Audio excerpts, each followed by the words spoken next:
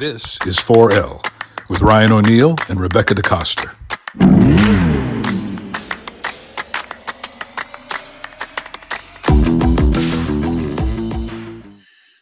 Hello, Mr. Coster. Hello, Mr. O'Neill. What I wanted to talk about today was a recent celebrity divorce related topic. You know how I love those. We do love the celeb divorces. We're like the TMZ of celeb divorces from the perspective of attorneys. I don't know. I refuse to accept that characterization. Yeah, no, I don't blame you.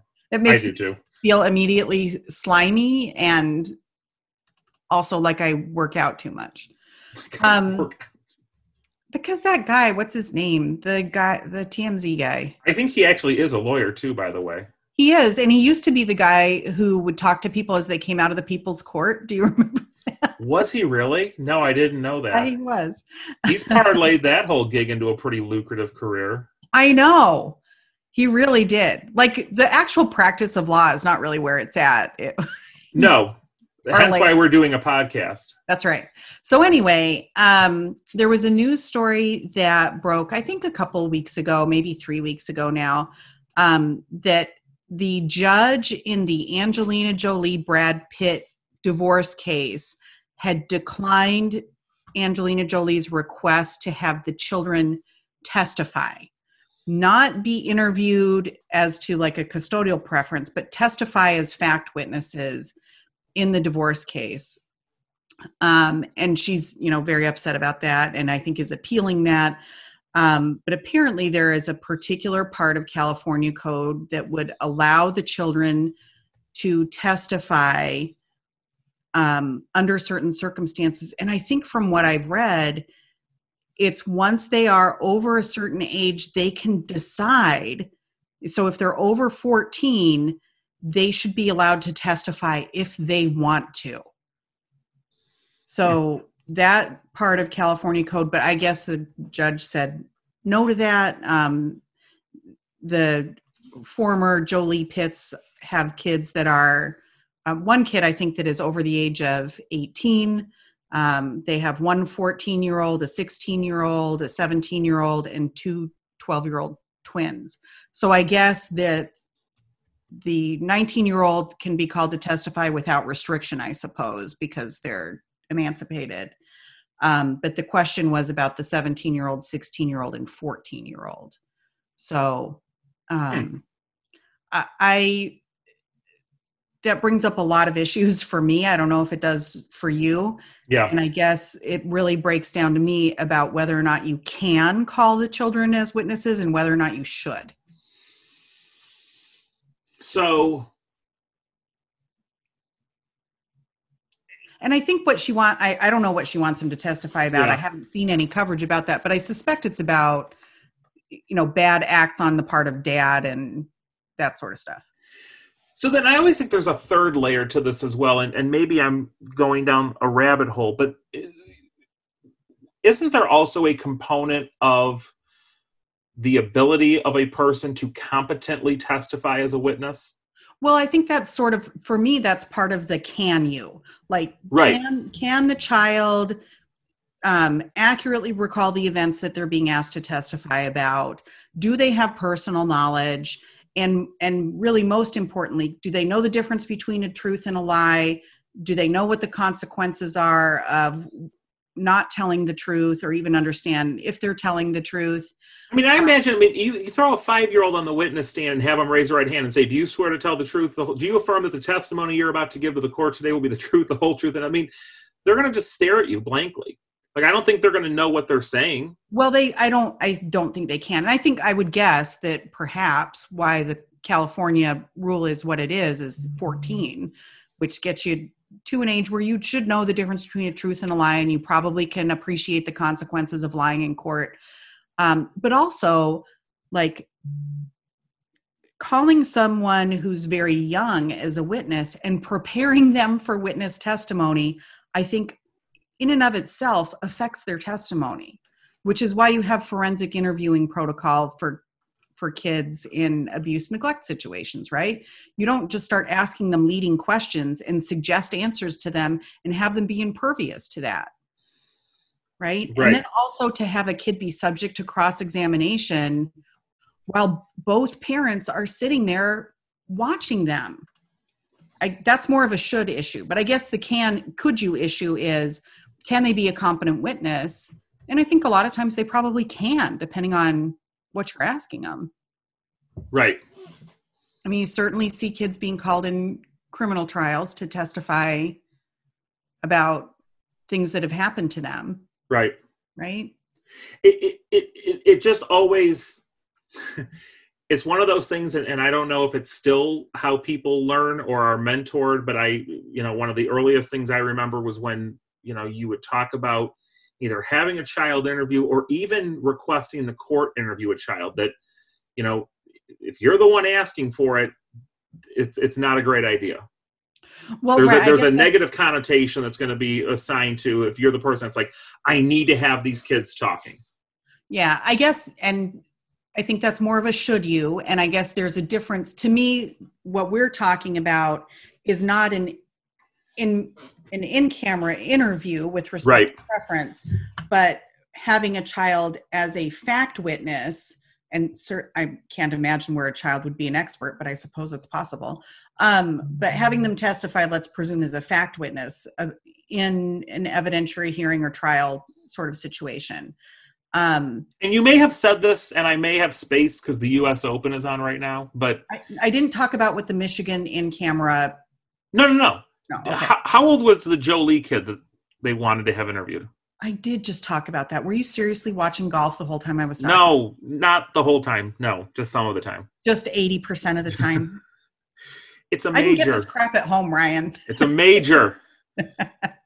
Then we should have recorded it some other time when there are no sports. No, I'm focused now. It's a commercial. Oh, okay. So I did say the names of the kids. So they have... No, ages.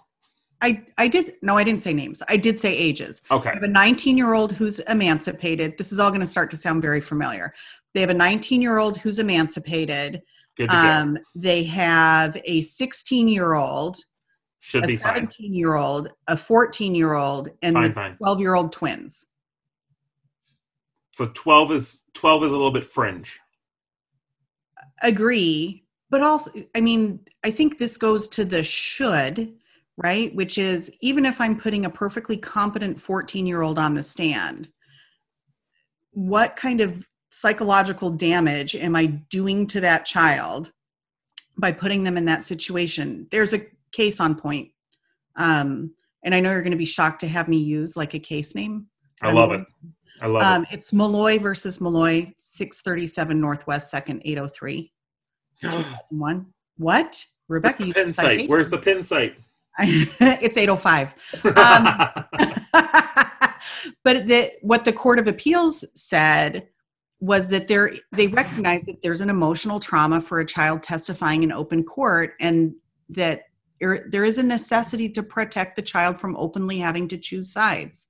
Yes. I think there are some circumstances where you might need to have a child testify and there's no other way to get in that information, but it's less than 0.1% of the time.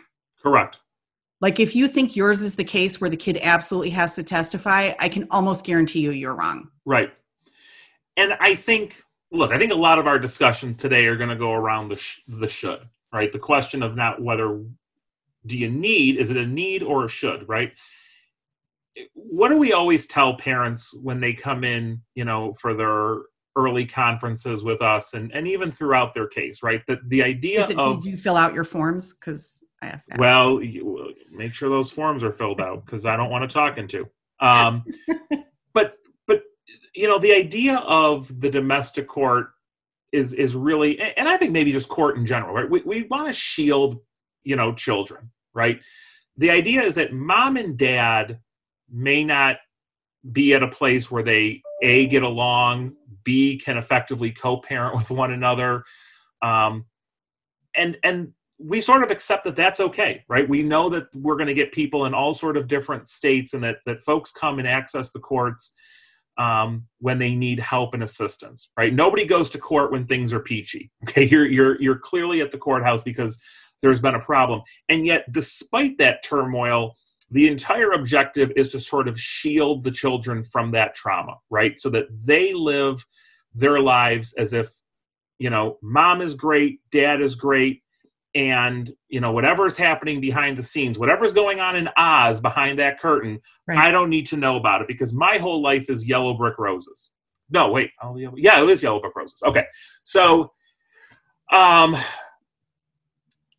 I'm like having like this, there was like a weird movie train of thought. Well, I did because like I was just reading an article about like the Disney sequel that they made about Return to Oz, and I've never seen it, and it's apparently like it's very like creepy, I guess. I've never seen this film. Huh. Have you seen it? Return to Oz? Yeah. No, I can't say that. They made it in the 80s, and it's just, I don't know, very weird. In any event, like I use the Oz as sort of the illustration there. When you decide or you make the decision that I'm going to put my child in the witness chair, you've not only taken the kid behind the curtain, right? Now they're right in the middle of it. But I sort of sit there and think, if I was a kid and my parents had divorced and I had to, be a witness in their divorce trial or a custody proceeding that happened, you're now a kid sitting in a witness chair, and straight ahead of you, if you look slightly to your left, is going to be mom, and slightly to your right is going to be dad. Yep. And you've got a total stranger who you don't know asking you a series of questions about the other parent that's sitting in the same room. Yep. Somebody come on and convince me that would not traumatize a child.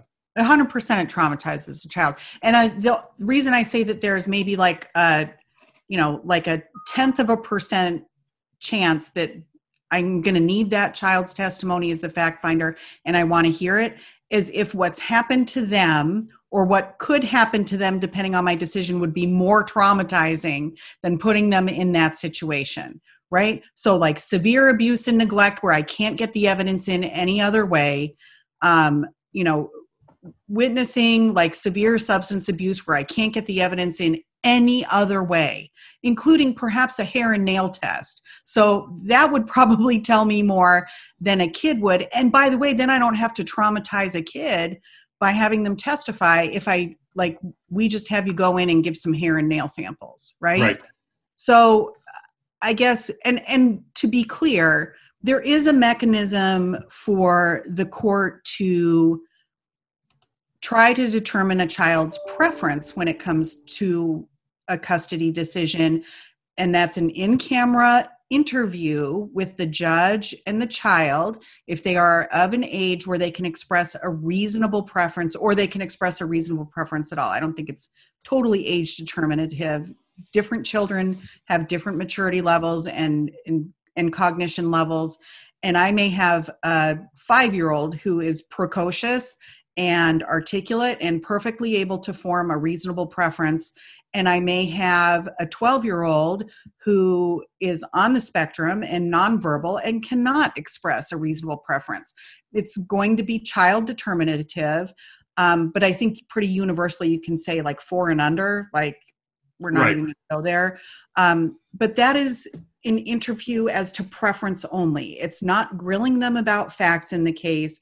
It's not asking them about, did this event happen or not? It is trying to figure out whether or not they have a reasonable preference about what their custodial environment looks like, and perhaps some questions to poke around there and see what is driving their preference and whether or not that's reasonable. Right. But I'm not going to be interrogating them or asking them like about, so I heard this happened over at Dad's house. Did that really happen? Did you see that? Like, I'm not doing that. Right. But I may say, what's your favorite subject in school? What are your favorite after school activities? Like, tell me about what your favorite thing is about mom's house or dad's house, and what's your least favorite thing? And, if you had a magic wand and could wave it and nobody would know it was you who cast the spell, what would your life look like? How much time would you spend with mom and with dad? Right. So the magic wand and the genie questions are always the best ones. Right. Always the best. But that's a different issue to me than having a kid as a fact witness. So I just want to make sure that's super clear, that we're not talking about whether or not there should be an in-camera interview. Right. No, this entire discussion is about putting a child and calling the child as a witness in open court, swearing them in under oath, and asking them to testify before a judge, mom and dad, and a couple of lawyers, as to facts about both parents as they are known by that child. Right. So, in addition to my concerns about the psychological effect of that on a child, also, I think you need to be realistic about how it looks when you are the parent who insists that happens. Because you're going to know this better than I am. What's the Bible story about the guy who pretends he's going to cut the baby in half to figure out who the real mother is? Is that Abraham? Am I making that up?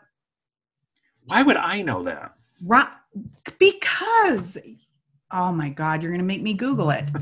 I don't actually know that one. I don't know. I know a few of them. Like I know about Jesus keeping the party going with more wine. That was fun. That's totally. I know that story. I know others, obviously, but it's Solomon. I'm sorry, it's Solomon. Okay. And that's why we were talking about the wisdom of Solomon and all that. Okay, so right, so the Solomon Bible story. I can't believe I know this and you don't. Is that there were two mothers, I believe, who were each claiming that a baby was theirs. That's my baby. No, that's my baby. And Solomon is like, well, I guess how we'll figure this out is I'm just going to cut the baby in half, and then you can each have a piece of the baby. Which is obviously horrific and terrible. Wait, hold on. Before you continue, is that where the expression "split the baby in half" came from? Yes. Okay. Yes. So he goes he's going to cut the baby in half, and one of the people says, "No, don't do that. She can have the baby." And he's like, "The person who stopped me from doing that's the real mother, because only the real mother would stop their child from getting hurt." Right? Are you watching golf right now? No. I'm not. You are lying. I can see you. No, I'm not. There's no golf on. There's no golf on.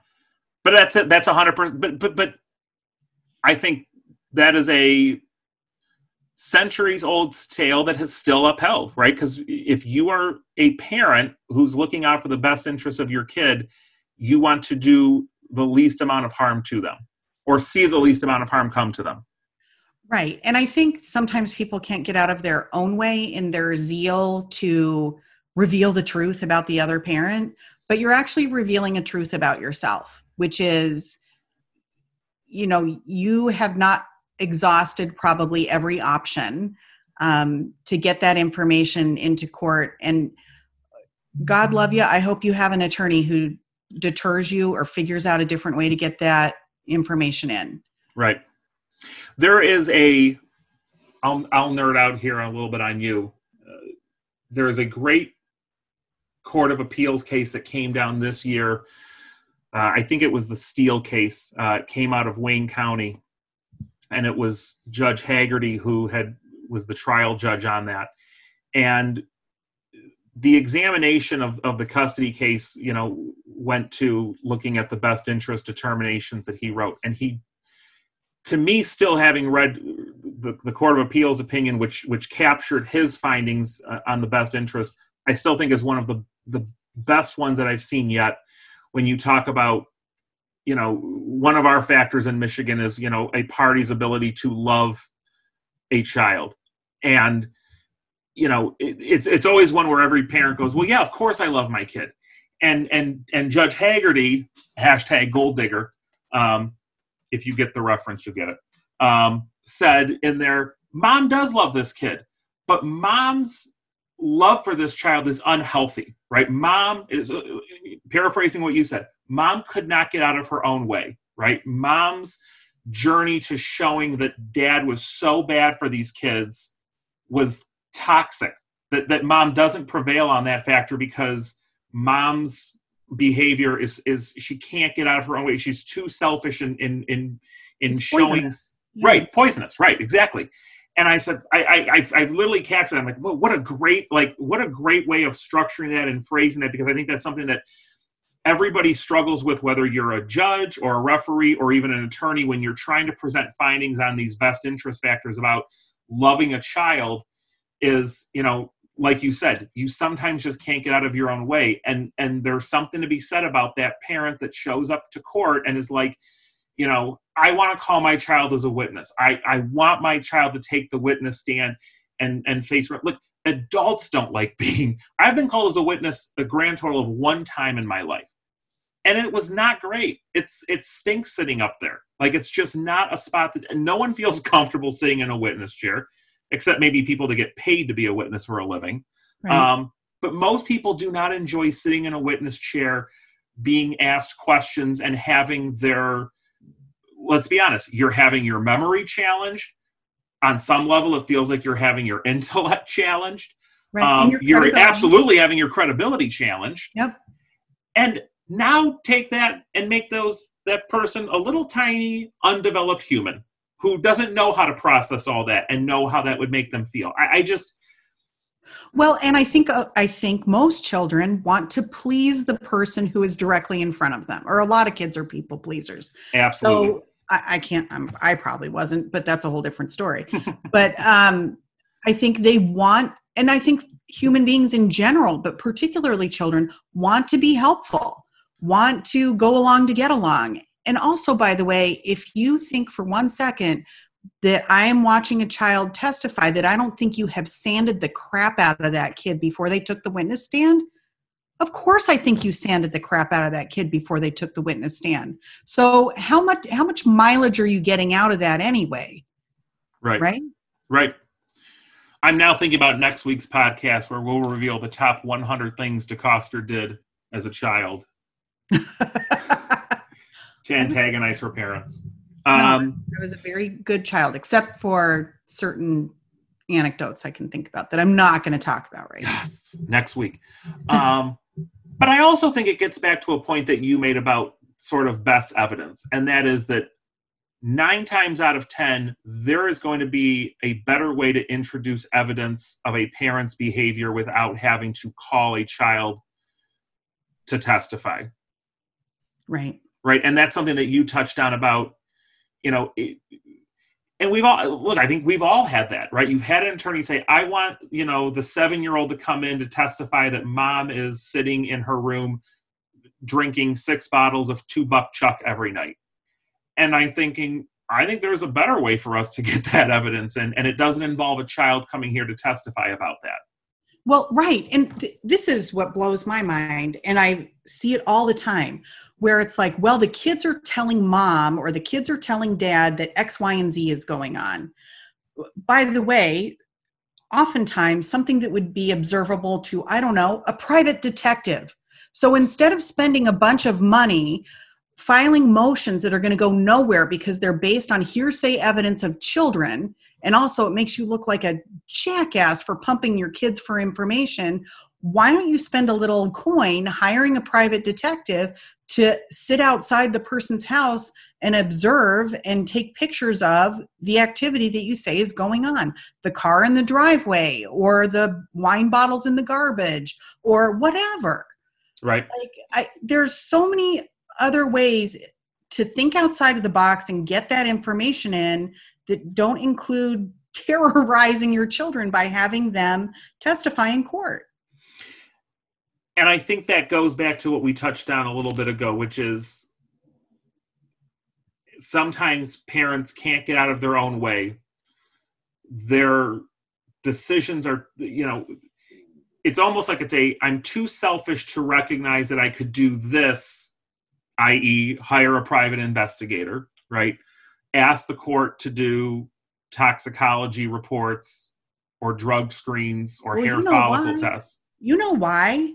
Because it doesn't hurt the other parent as much to have it not be the kid who's saying that stuff. And that's exactly what I was going to get to, right? It's a totally different feeling if I have,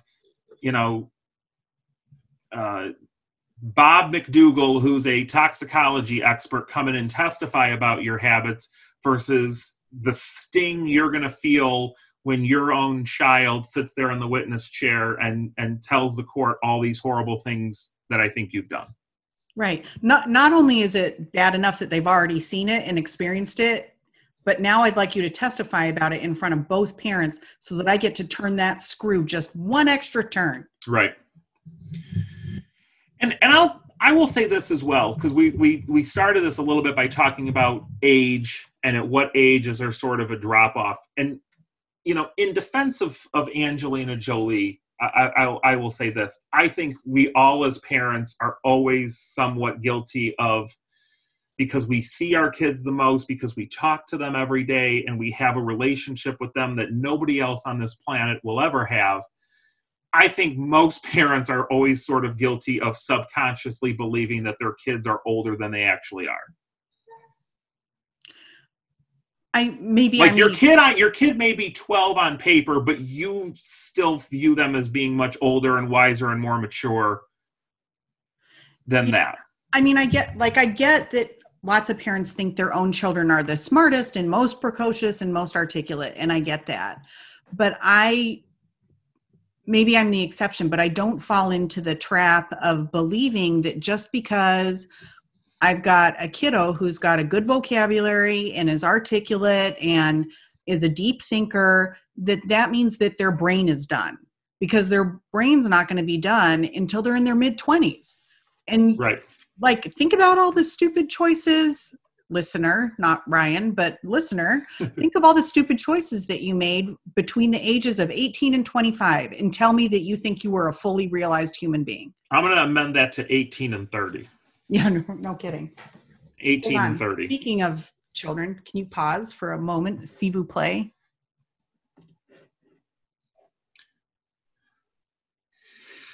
All right. So we've spent a lot of time talking about all of the reasons that you probably shouldn't and might not want to have a child testify as a fact witness in a case.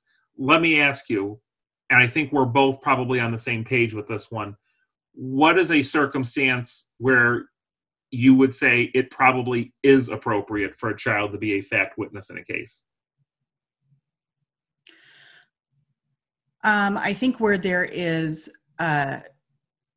something very significant to testify to that is a health or safety issue that was only witnessed by the child, and there is no other way to get that information in the door, either by implication or other real evidence. And the example that leaps to mind is severe domestic violence that was only witnessed by the child, and there's no other way to get that information in. And when I say no other way, I'm saying, like, you know, the police weren't called, mom didn't go to the hospital, or dad didn't go to the hospital. I don't want to be gender biased, like right. Either party can be the victim. Mm-hmm. So, you know, the victim didn't go to the hospital, 911 was not called. There's no other documentation of injuries. There's no one else who witnessed the child making statements that could be admitted under a hearsay rule exception, like an excited utterance or a present sense impression. I think, and I have a real hard time picturing the circumstances where there's not some other way. But I suppose that's the only one I can think of hypothetically. I've not run across it. I'll tell you that. No, I haven't either. And again, like I said at the beginning, I think you and I are probably on the same page with this one, because that was the only example, as I sort of pondered this topic for the week, that I could come up with as well. Or maybe substance. Maybe if, like, someone's smoking crack and kid can competently testify, like, you know, dad was holding a pipe that looked like it was made out of glass, or mom was holding a pipe that made it look. But couldn't you get a toxicology report at that point? Yeah, I mean, that's what I'm saying. Like, it seems like there's always some other way. Right. For most of these things. But, you know, I think really the one that sort of stuck out to me was, you know, a case of domestic violence where the child was the singular witness or possibly the singular victim, survivor.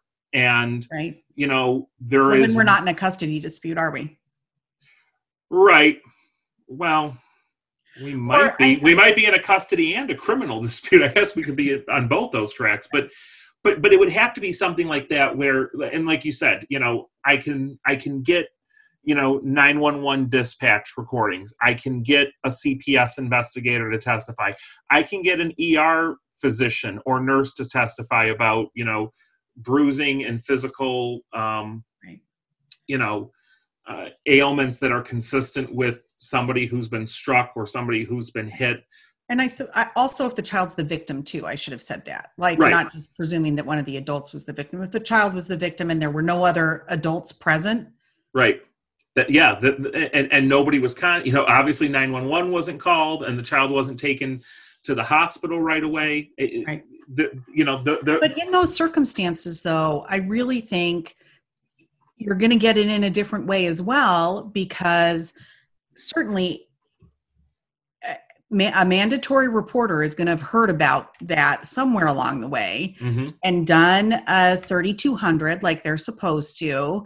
And theoretically, CPS investigates and makes findings, and they talk to the child and they interview the child and they use appropriate forensic interviewing protocol, and they establish that the child is competent and understands telling the truth and the difference between telling a truth and a lie.